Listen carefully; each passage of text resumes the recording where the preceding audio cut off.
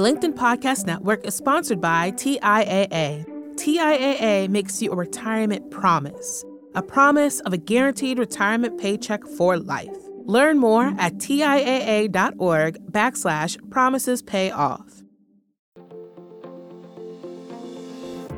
Hello, my friend, and welcome to another exciting episode of Negotiate Anything. Thanks for joining us today. With over 10 million downloads and listeners from more than 180 different countries, it's dedicated listeners just like you who have made Negotiate Anything the #1 negotiation podcast in the world. I'm your host, Kwame Christian. I'm a business lawyer, mediator, author, and the proud CEO of the American Negotiation Institute. Now, before we get into today's insightful conversation, I have a golden opportunity for those of you who recognize the power of negotiation in your professional lives. Have you ever found yourself wishing that you could navigate those high-stakes conversations with more confidence? Or perhaps you're looking to empower your team with the art of persuasion and conflict resolution. At the American Negotiation Institute, we've crafted specialized keynotes and workshops tailored for those very needs. We've transformed the negotiation skills of professionals worldwide, and we're eager to do the same for you. We believe the best things in life are on the other side of difficult conversations, and our goal is to help you improve your lives and the lives of those around you, one difficult conversation at a time. Don't let another challenging conversation leave you second guessing. Click the link in the description to discover how we can help you find confidence in conflict, negotiate better deals, and have stronger relationships. Because in the world of business, every conversation counts. And now, without further ado, let's jump into the interview. Vanessa, thanks for joining us today. Thank you so much for having me. I'm happy to be here. Yeah, it's our pleasure. So how about you get us started by telling us a little bit about yourself and what you do? Yeah, so I am an experimental social psychologist and a professor here at Cornell. And I've been studying social influence for over 15 years now. But I study social influence in kind of a different way than many other people tend to study it. So most people look at the ways that you can get people to do things or be more influential.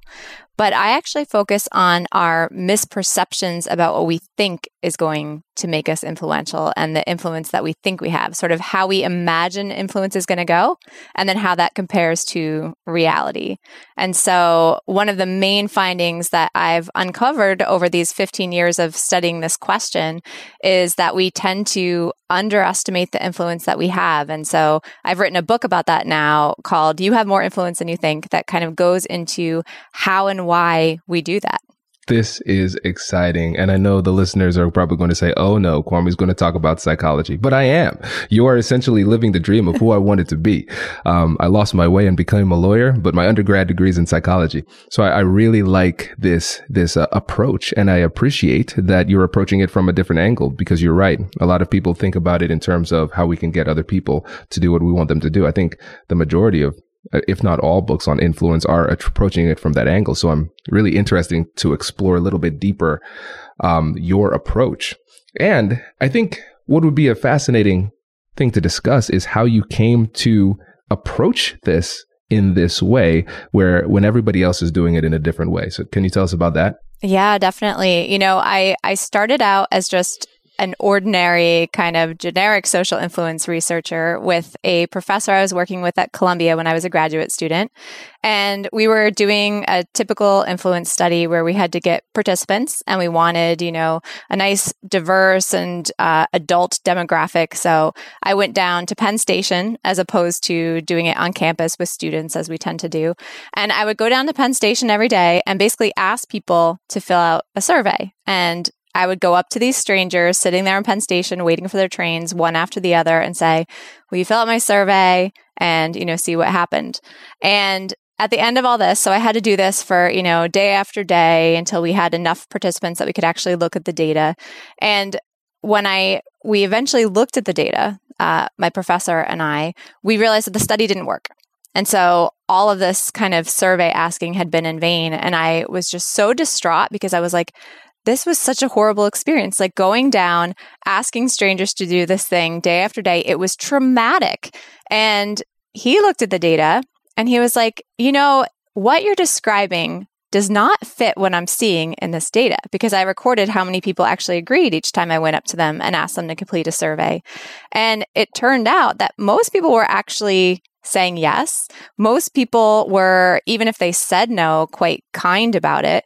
And so there was this disconnect between how I thought influence was happening and how I was experiencing this situation of asking for something, and how the other person was experiencing it, and the reality of how influential I was.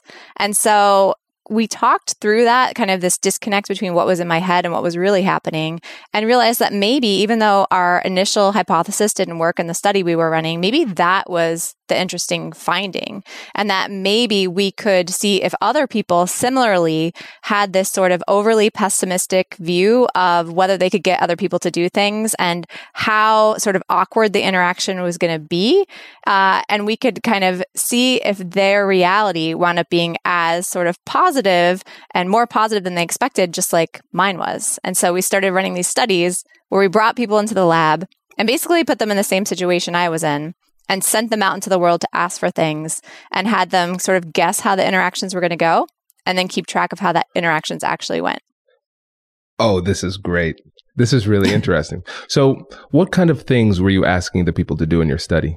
Yeah, so we started out, trying to keep it as similar to my experience as possible. And so our very first study was really simple. And we brought participants into the lab and we said, you're going to go out and ask people just to fill out surveys. And we said, you're going to get 5 people to fill out these surveys. How many people do you think you're going to have to ask before 5 people agree? And so our participants, first of all, said that, I think I'm going to have to ask about 20 people before 5 will agree. So that was kind of around the average. They also asked us a bunch of sort of illuminating questions. So they'd be like, well, what if nobody agrees? What do I do? What if it takes way longer than you've allotted for the study? Like, what if I'm out there for hours? So they clearly just thought this was going to be a really difficult task. They were really anxious about it and thought maybe they wouldn't even be able to accomplish the task of getting 5 people to fill out a survey. And then they went out and did it. And they had this little tally sheet where they kept track of how many people they asked and how many people agreed. And it turned out they had to ask about 10 people before 5 agreed. So they had to ask about half as many, in other words, twice as many people were agreeing as they expected. And so that was our very first study. And we've gone on to replicate it with all sorts of other requests, like asking someone to borrow their cell phone to make a call, asking for charitable donations. We teamed up with Team in Training, an organization that you kind of get someone to sponsor you for a fundraising race. We have had them ask people for directions. And then we could talk later potentially about, we've also kind of moved on to having people ask other people for unethical things to see if this also kind of translated into those kinds of scenarios. There's so much to address here, Vanessa. Okay, so a little micro negotiation note. I think when we talk about it from a negotiation perspective, we always say, ask more questions, improve the good point where you said that the questions that the participants were asking were the quality of questions that you ask. But we don't often address enough the fact that you can learn a lot about the other person and where they're coming from and their perspective from the questions that they ask you. And so I think that's just an important note to answer there. And now when it comes to the confidence part, this is something that we've identified as a gap in performance too, because we have a skills gap and we have a confidence gap, because it doesn't make sense to give recipes to people who are afraid to get in the kitchen, because they can have all the skills in the world, but if they don't have the confidence to use the skills, then they're not going to use it. And so based on what you're showing in this study that you gave an example of right there, people are twice as effective at having these difficult conversations than they expected. Yeah, that's exactly right. And that is, you're just nailing so many of the takeaways that we talk about when we talk about this research. Because on the one hand, right, if you think that you are twice as likely to be rejected if you ask someone for something as you actually are, what are you going to do? You're going to, first of all, probably hold back and just not ask half the time. So as you said, you're not actually going to get in the kitchen at all. So what's the point of having the recipes? And then you also might negotiate yourself down before you actually ask for something, because we kind of approach other people and negotiation and asking for things in this way where we feel like we're getting past no, right? We think other people's default is to say no to us, to be resistant and disagreeable. And so we try to often make our ask more palatable to the other person. So like, I may think I really want this, but they would never agree to that. So I'm going to ask for this thing I think they would agree to, right? As opposed to, actually, they're going to agree to whatever I ask. So I'm going to ask for what I think I deserve and what I, actually want. And so this kind of confidence gap, which I think is just a beautiful way of describing it, really does have all these effects on what we ask for and whether we ask for things at all. This is so fascinating because it reminds me of the negotiation tactic of anchoring. And so anchoring is one of the most powerful negotiation tools at our disposal. Essentially, from a psychological perspective, it's priming, where thinking of one thing makes it likely for you to think about another thing too. I did a whole episode on this back in August 2017. So if people want to reference that, they can check that out. But essentially, the more aggressive the request you make, as long as it's within reasonable parameters, the more likely you are to get closer to that request. It is a psychological impossibility for anchoring not to occur. It's just a question of whether or not we are using it with intentionality. But we're not going to be able to use the technique of anchoring effectively if we are already anchoring ourselves before we make the offer. Hello, my friends. Before we get back to today's episode, I want to ask you a question. Have you ever wondered how to elevate your team's negotiation game and how you can help the folks on your team have better, difficult conversations? At the American Negotiation Institute, we offer transformative keynotes and workshops tailored to empower professionals with top-tier negotiation and conflict resolution skills. Whether it's a keynote for your next event or hands-on training for your team, we've got you covered. Don't just negotiate. Master the art with the American Negotiation Institute. Click the link in the description to find out more. Elevate, negotiate, and succeed. The LinkedIn Podcast Network is sponsored by TIAA. In the last 100 years, we've seen financial markets swing, new currencies come and go, decades of savings lost in days, all showing that a retirement plan without a guarantee, quite simply, isn't enough. So more than a retirement plan, TIAA makes you a retirement promise. A promise of a guaranteed retirement paycheck for life. A promise that pays off. Learn more at TIAA.org/promisespayoff. From the minds of visionaries to the desks of disruptors, I'm Lars Schmidt, host of the Redefining Work podcast. Join me each week as we explore the new world of work through the lens of those shaping it. CEOs, HR leaders, investors, and more. Be a part of the conversation that changes everything. Subscribe to Redefining Work today. Yeah, that's exactly right. And, as you said, anchoring is so powerful in negotiations. There's these studies showing that, that first offer, that first ask is so highly correlated with the final decided negotiated outcome. So it's a hugely important phenomenon. And it's right. So I think one of the things is we are so worried about rejection. We hate to be told no. We're uncomfortable with conflict so often. And so we want to, instead of sort of coming in with something that someone might reject or balk at potentially, we want to come in with something that people are going to be, amendable to. The problem is that, first of all, we miss that anchoring opportunity, right? It's okay for someone to say no. You've started at a point, you've anchored it, and that's going to get the discussion going. But also, our idea of what someone would say yes to is wrong. We have these misperceptions, right? So we underestimate how much we can actually ask for, how much other people are willing to agree to. And so when we do negotiate ourselves down, it's often farther than we have to go. And so you wind up with these, phenomenon like the winner's curse, right? Where you ask for something and the other person is like, yeah, sure. And then you're like, oh, shoot, I totally should have asked for more. But I just couldn't have imagined that the person would have agreed to more, right? Exactly. Okay. Now, I cannot help myself, Vanessa. How do we get around that?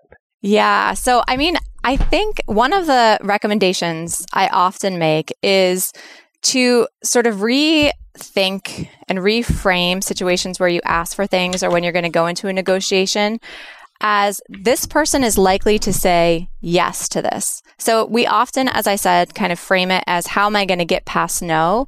We have an impression of other people as disagreeable, but research shows that actually when people just mindlessly are asked for things, their default is to agree. It's hard to say no to people. It's hard to argue against someone. And so we tend to default, even when we're just not thinking about it, to just going along with what people ask because we want to minimize that kind of conflict. But when we're asking for something, we don't think that, right? We assume that the other person is actually going to default to saying no. And I think just a reframe of, actually, in this case, this person, there's a good chance they'd say yes. Now let's start from that. How am I going to ask now? What am I going to ask for? And that simple reframe, I think, is something that can be really powerful. It also changes your tone when you go into the negotiation or into a request. So you're not super aggressive necessarily. You have a little more confidence and comfort because you're like, okay, this isn't a situation where, I'm trying to get past this disagreeable person. This person is an agreeable person because they're human and they want, to come to an agreement. And so if I assume they're going to say yes, I can ask for a way that's kind of not unassertive, right? But not too aggressive. Yeah. Like that Goldilocks zone of tone, essentially. This is interesting, exactly. Vanessa, because I'm thinking about some of the challenges that I've heard a lot of times in these difficult conversations. So we've had a lot of people talking about people pleasing. Oh, I have trouble saying no. I have trouble setting boundaries. You don't hear people say, I'm too good at setting boundaries. I say no too often. Like, that's not what people say. And so if we just think about it kind of logically, considering the outcomes of your studies, it shouldn't be that surprising because it seems like people struggle more by tipping too much towards saying yes rather than saying no. They struggle with the same thing that we struggle with. So it makes a lot of sense that they are oriented toward saying yes in I don't want to say the majority because I'm not sure, but in more cases than we would initially assume. Yeah, I think this is such a good point and it comes up a lot, like, why don't people get this, right? It's not like we don't experience this ourselves. It's not like we're not asked for things all the time and feel obligated to say yes to them. So why, when we're in the position of asking for things, do we make this huge error, right? Why can't we see that? And so there's a few reasons for that. One is something that, comes into play in all sorts of situations, and that's negativity bias. And that's just the tendency for negative events and negative memories and things like that to loom larger, be more painful. We have a longer memory for those things. And so if I do ask, 5 people for something and 4 of them say yes, but 1 says no, what do I remember? The one that said no, right? And that's the painful, salient memory when I go and need to ask somebody else.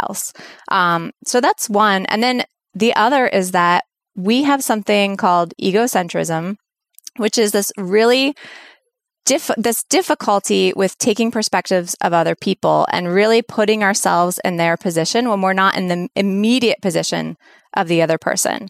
So even though so many of us have been in this position of being asked for something and struggled to find the words to say no, right, and gone along with things we maybe didn't even want to, it's hard in that moment when we're asking to remember what that feels like.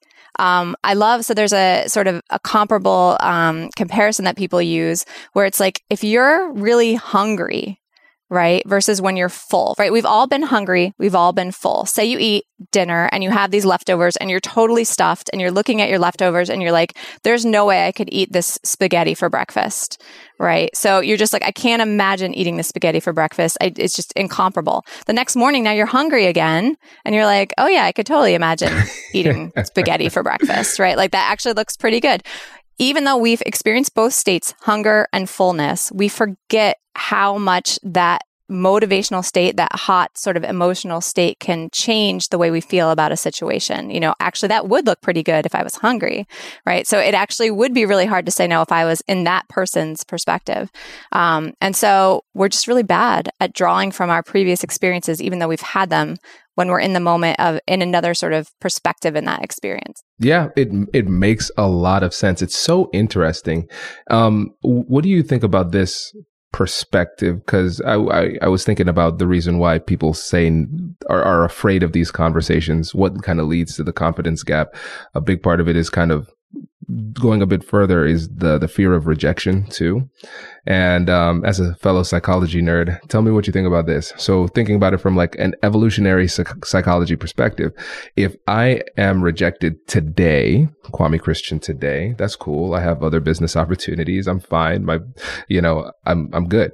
But Kwame way back in the day where we have a tribe and we have a small group of people, if I'm rejected from that society, I'm dead. I can't survive by myself. We're social animals, right? I'll either, just die because it was a brutal time, but also just sadness. That's not how humans are supposed to live.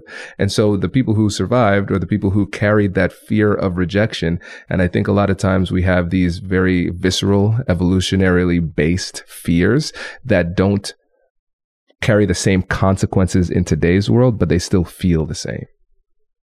Yeah, I couldn't have said it better myself. And this is the exact explanation I often give, which is that it is supposedly, theoretically, evolutionarily, it comes from these evolutionary roots. And just to add to that, what I think is fascinating is being rejected is socially risky, right? Which has this sort of, I'd be expelled from the group, evolutionary kind of risk. But we often forget that rejecting someone is also socially risky, right? If I reject another person, I'm saying basically, maybe the relationship doesn't mean as much as they might have thought. Maybe you're going to think I'm not a nice person. Maybe I'm going to damage my relationship with this person or your impression of me. And so there's also a social risk to rejecting. So being rejecting, it's all this way of kind of pushing yourself away from that evolutionary tribe, right? And we do have these fundamental emotions that keep us attached to the tribe, which is that kind of emotional, fear-based, kind of physiological experience you were talking about. And those are things like embarrassment and guilt and these kinds of moral or pro-social emotions that still keep us connected. So I feel incredibly guilty if I reject you because I'm evolutionarily wired to stay with my tribe. This is so cool. Yeah, you're spot on. And so when we think about going back to the book, because I want to be able to say that name as many times as possible so people know where to go to buy the book, right? So you have more influence than you think. I think when you think about the prescriptive end, as we go deeper into like what people can actually do with this information, what are some other things that we haven't discussed that you would suggest people do in order to maximize the opportunities that are presented to them? Yeah, so there are a few things. So the book is divided into sort of two halves. And the first half is really about all the positives of this, right? People are more likely to do things for you than you think because they're inclined to be agreeable and it's hard to say no. And so actually you can get a lot more things from other people than you expect. And in many cases, that is actually a good thing. And some sort of prescriptive recommendations that I give about that are also sort of evolutionarily based. So one is that these findings are very much based on face-to-face interactions. And so when we have people ask for things over email, for example, we have a study where we had people ask for things face-to-face or over email. And face-to-face in that study was 34 times more effective. So just wildly more effective. But again, since I'm interested in people's perceptions, people actually didn't realize this. When they guessed, they thought they would be equally effective because they thought people would just do a cost-benefit analysis and decide if they wanted to do this thing. But in fact, as we're talking about, it's so much more emotionally rooted in these fundamental human sort of aspects and emotions that when you're face-to-face with someone, that's when it's really hard to say no and you feel compelled to be agreeable. So that's one, is ask for things face-to-face if you want a yes. Another one is asking for things directly. So a lot of us think that if we hint or beat around the bush, that that's kind of polite and that if someone really wants to help us, they'll just offer. And so we might say something like, I could really use a phone to make a call right now, right? And we think that that's just as effective as saying, hey, can I please use your phone to make a call? But we find in our studies that even though our participants actually think that it's more polite and effective to kind of gently hint at what you want, it is actually more effective to ask directly for the thing you want. Again, for many of the same reasons. And also because it's just clearer communication, right? You're trying to guess what someone really wants if they're hinting. And so, as I said, the book is divided into two parts. So that's like the prescriptions for getting more yeses. But the second half of the book is kind of a big caveat and all that. which is that if it is hard for people to say no to us, and if people actually feel like they have to be agreeable to kind of maintain relationships and stay in the tribe, they may feel like they have to agree to things that they feel uncomfortable doing. And that could be unethical things. It can be, these Me Too situations. It can be situations where a boss asks you to do something you feel really uncomfortable with. And in those cases, we may also not realize how hard it is for someone to say no to us and how much they struggle with being disagreeable. And so we may ask for things in ways that are actually kind of irresponsible because we aren't taking that perspective into account. And so the second half of the book is like, okay, yes, when it's something that's reasonable and it's not going to hurt anybody, ask for things in person, directly, do all these things to get that yes, because it's more likely than you expect.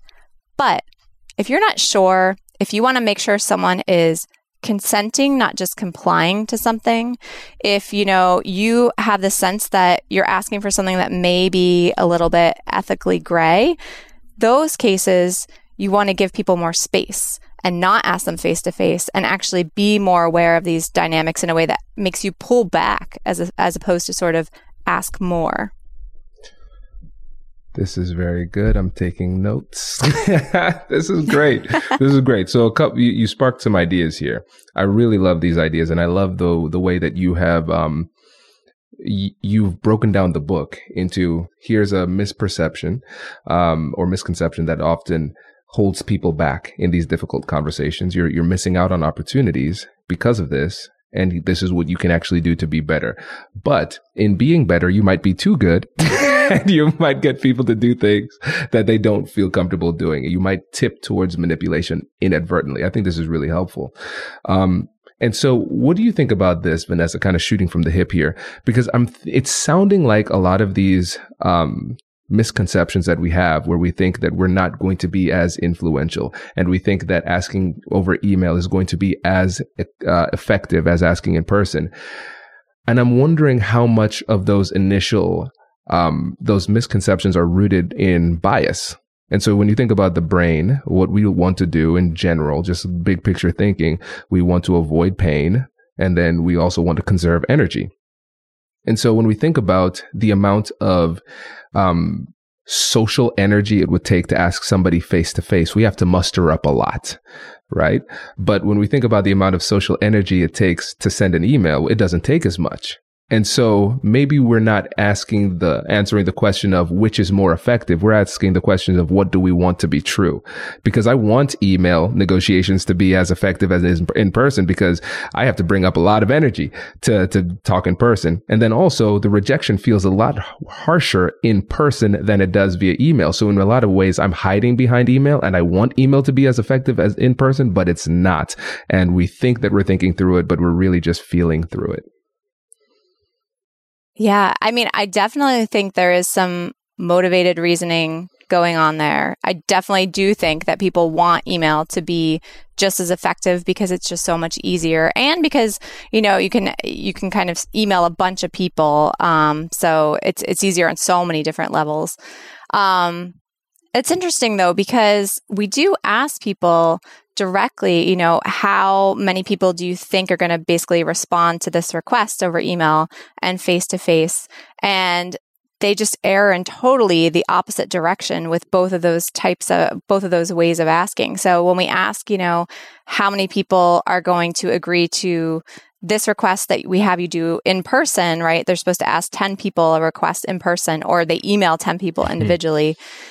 They totally underestimate how many people will say yes face to face.